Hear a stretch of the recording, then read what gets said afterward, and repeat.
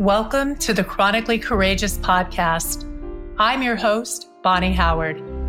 Since I was a child, I've had chronic pain, yet was told time and time again that it was all in my head. So I pushed through my symptoms, and I built a successful career until I found myself crouched on the floor of my office, barely conscious. After finally getting a diagnosis, I had to learn how to embrace the life I've been given as fully and happily as possible. Now, it's my mission to help you do the same. Join my guests and I each week for inspiring stories and tips on navigating the complexities of chronic illness. Together, I believe we can move forward with courage, passion, and purpose.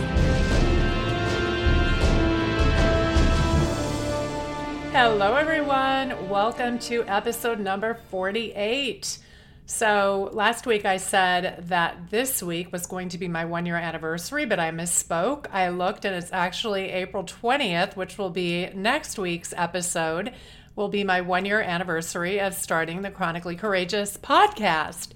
And another thing that I mentioned was that I'm going to do my best to put together a compilation episode kind of celebrating and looking back at the year and all of the amazing tidbits of information and learning that came out of that year and, just all the involvement of it all. So here's the thing, though. It is, as I was thinking about that this week, I realized that's going to take a little bit of time. So I've been in energy conservation mode recently, so whether or not I actually put out that compilation, I can't promise. Let's see how I do this week and how much energy I have to spare, but I will promise you this.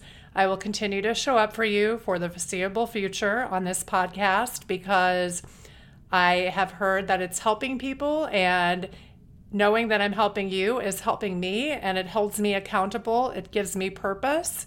And it's helping me on my healing journey, and I really want us to all heal together. So you can continue to tune in and hear from me for sure. And, let me know what you'd like to hear about. Send me a DM on Instagram under The Chronically Courageous, or if you're one of my Facebook friends, send me a message there, or email me at Bonnie, Bonni, at thechronicallycourageous.com. And let me know what topics you're interested in hearing about. This podcast is for you guys, so I want it to be catered to what's going to be most useful and most helpful to you. And speaking of that, this week I am going to go ahead and do a little Q&A from some of my listeners, some of the questions that were posed to me, and I'm going to go ahead and do my best to answer those for you all. So here we go. The first question is from Ashley. And Ashley says, what is the best way to advocate for oneself? So, gosh, this is something that I had to kind of learn the hard way, but I went, like so many of us in this community, I went over 40 years with no diagnosis and just being told it was all in my head. And that can be pretty tough to swallow. So learning to advocate for ourselves is so important, and it's something that I've only recently learned how to do. But one thing I will say is listen to your intuition. If you feel like something is wrong and you are experiencing things going on with your body that don't seem normal or natural, listen to your body, listen to your intuition, do your own research, and continue to pester the heck out of doctors and whoever you need to figure out what's going on, because I don't like to continue to dote on the illness. That's one thing I've learned, is I don't want to continue to perpetuate it. I don't want to continue to constantly talk about it and belabor it. But I will say that finding out what was wrong was kind of the first step in my healing, because I think that until you just have that recognition that, yes, something in fact has been wrong all of my life and there's something real going on here, it's not all in my head, then I think that's a great place to start. So do your own research and hire the right medical team. Just because somebody has a medical degree does not make them a good doctor. So A good doctor, in my opinion, is someone that is willing to listen to you, and no matter what the healing protocol is, whether it's something that they learn and practice or something that you discover on your own, if it's helping you, I believe that a good doctor will be supportive of that. To me, a good doctor is someone that is open-minded, open to new solutions, open to admitting that they don't know everything, because, I've been able to inform my doctors about certain solutions and things. And, because I've gone to the trouble of really hiring a team of professionals that are very much open to all sorts of different ways of approaching this, I think that, that's really been helpful. So hiring the right medical team is essential. And you have the right as a patient, if you have a doctor that you don't feel is listening to you and you don't feel is, really trying to put your best interests first, then go ahead and look for another doctor. That's your right as the patient. No one says that you need to stick with that one doctor. Also, it's really important, I think, to connect with people who are supportive, whether that be in an online support group. There are so many online support groups out there pretty much for everything. If you go on Facebook, you can search whatever your issue is, and you will find a support group for it. Now, I will say that with a caveat.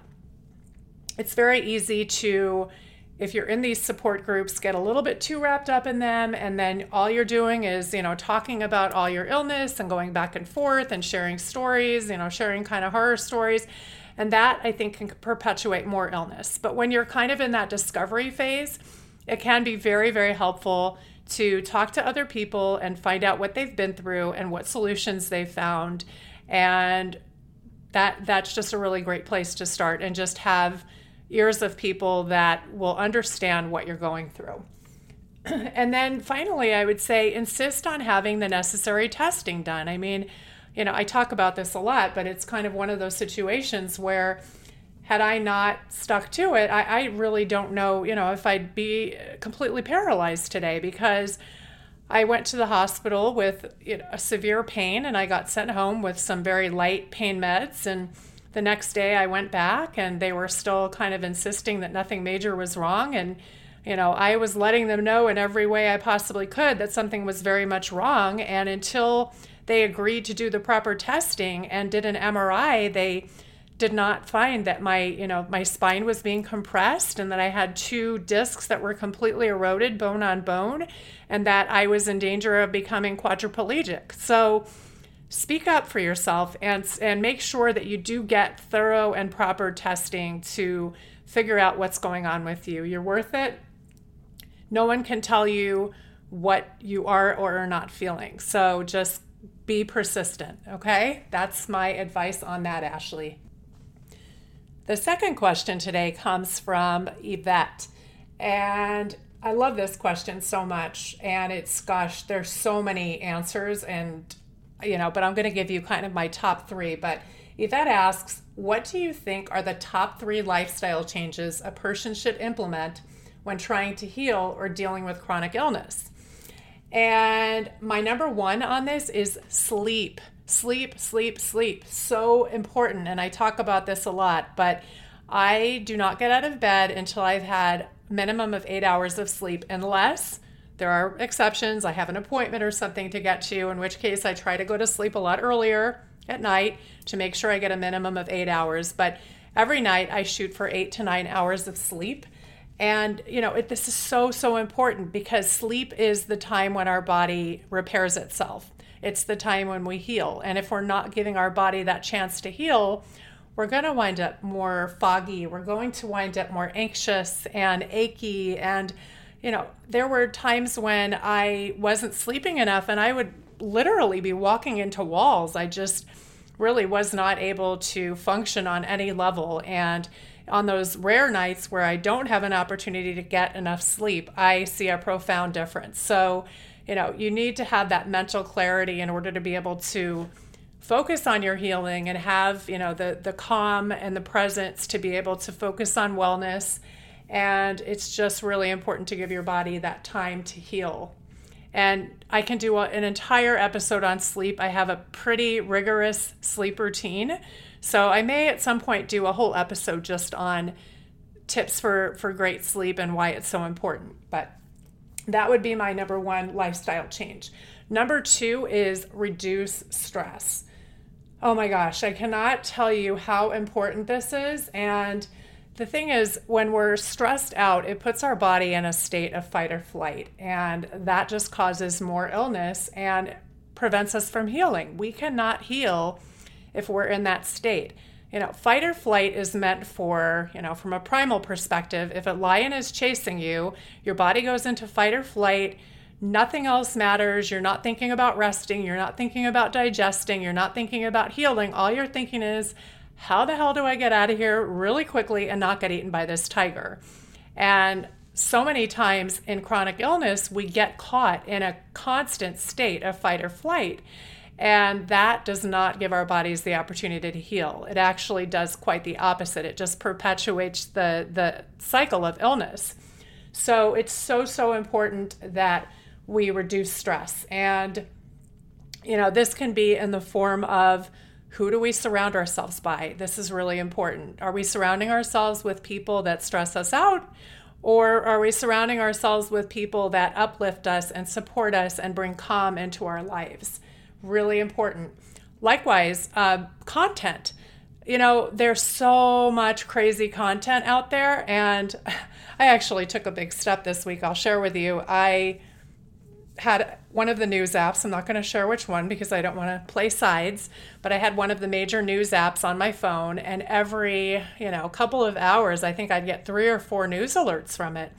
And lately I've just been really trying to not pay attention to that stuff because I know how it affects me and it affects my health. So I would just kind of swipe and get rid of it. But, every once in a while, one would catch my eye and I would be tempted to dive into it and see what's going on. And oh my gosh, is the world blowing up? But I made a big step this week and I said, nope, I am going to just delete this app from my phone. If something really major is happening, I'm pretty sure my friends and family will let me know. I'm not telling you to be ignorant to everything going on in the world. I'm just telling you, if you want to protect your health, limit your exposure to that kind of stuff.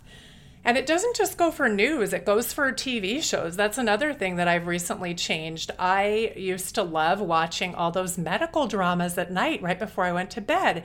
And guess what I would dream about? Sick people and hospitals. And, that's exactly what we're trying not to think about, because when we think about those things, when we focus on them, we're just perpetuating them. So now I've switched my nighttime routine where I watch much more uplifting content, much, different content that's dramatic enough to keep me interested, but not so dramatic that it's going to make me have nightmares. So that's really important, the content that you absorb.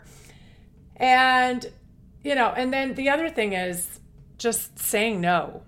I would say, that can be a big stress reliever. Sometimes we feel so obligated to do all these different things and be everything to everybody and say yes to every opportunity that comes our way and every offer to go out or be with friends or whatever it is. And saying no can just be a huge stress reliever because, we only have so much energy. We really need to preserve that energy and use it to focus on, in this case, our healing or the things that are going to make you feel better. Also, stress reduction techniques that I use are meditation, journaling, and just taking time to just be. I mean, I go out in nature every single day. That's a huge stress reliever for me. I think sometimes just that change in environment, not sitting, in your home and being around all the things that you have to do, and just really getting yourself out of that and putting yourself in a place where all you have to do is just be and just give yourself that gift of time. Go to the park, lay under a tree for a little bit, take your shoes off, let yourself feel the earth under your feet. It's so healing. And there are days when, I'm tired and I don't necessarily feel like going for a walk, but I force myself to do it anyway. And every single time I do, I feel better both physically and emotionally. There's something extremely healing about nature. I know I sound like a broken record. I say this all the time, but only because it's true. And I want to reinforce, because if you're not already doing it, it has been one of the biggest gifts I've been able to give myself. And the third lifestyle tip of that is, I would say I now focus a lot more on wellness than I do on illness. My entire existence used to be wrapped up in, okay, what doctor appointment am I going to? And let's look up all my symptoms in Google, and let's, be on all the forums exchanging horror stories. And, it was just, constantly talking about what's wrong. And now it's the opposite. It's about how grateful I am for all the things that are going right in my life, and visualizing where I want to be, because I'm not where I want to be yet, but I'm extremely grateful for how far I've come. And part of that has been, through visualizing where I want to be, just closing my eyes and thinking to myself, what would it be like? What would it feel like? What would it taste like, smell like? What would my mind be like if I was in the most vibrant state of health? And really just doing that repeatedly, because your mind does not know the difference between the imagined and the real, and it has the same effects on your body. So if you do that continuously day after day, it will have a profound impact on you.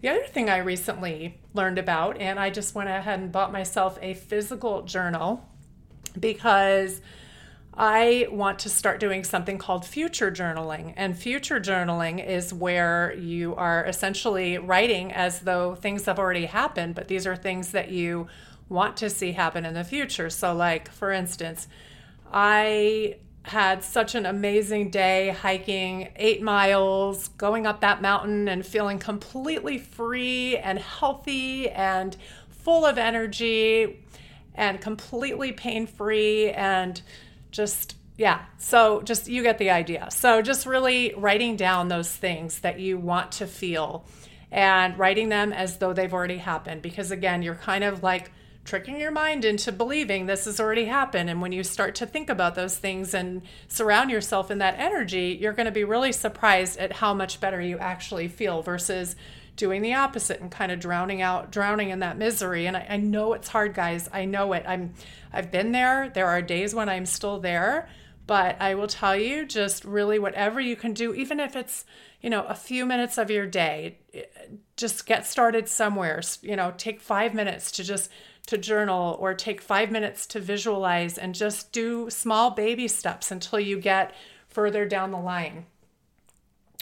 Let's see. So the other thing I would say is, as far as focusing more on wellness than illness, do things that you love. Do things that you lose track of time, and it just makes you happy, and you're not thinking about, feeling pain or feeling illness. And whenever you can do those things, try to find those things that just take your mind off of it and immerse yourself in those things.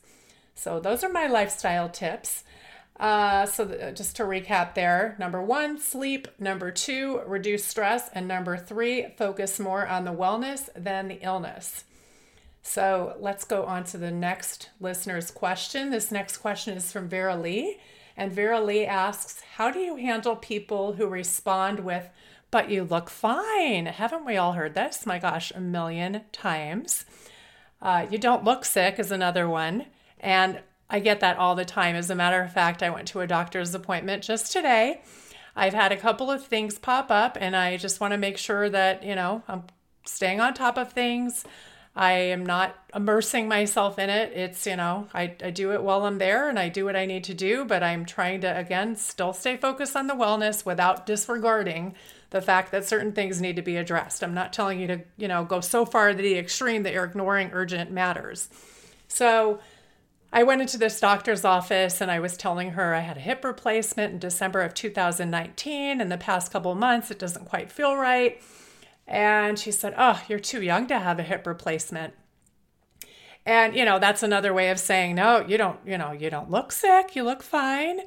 And I get this all the time, all of the time. If I had $1 for every time I was told this, oh my gosh, I would be a millionaire. So anyway, maybe not quite a millionaire, but you know what I mean.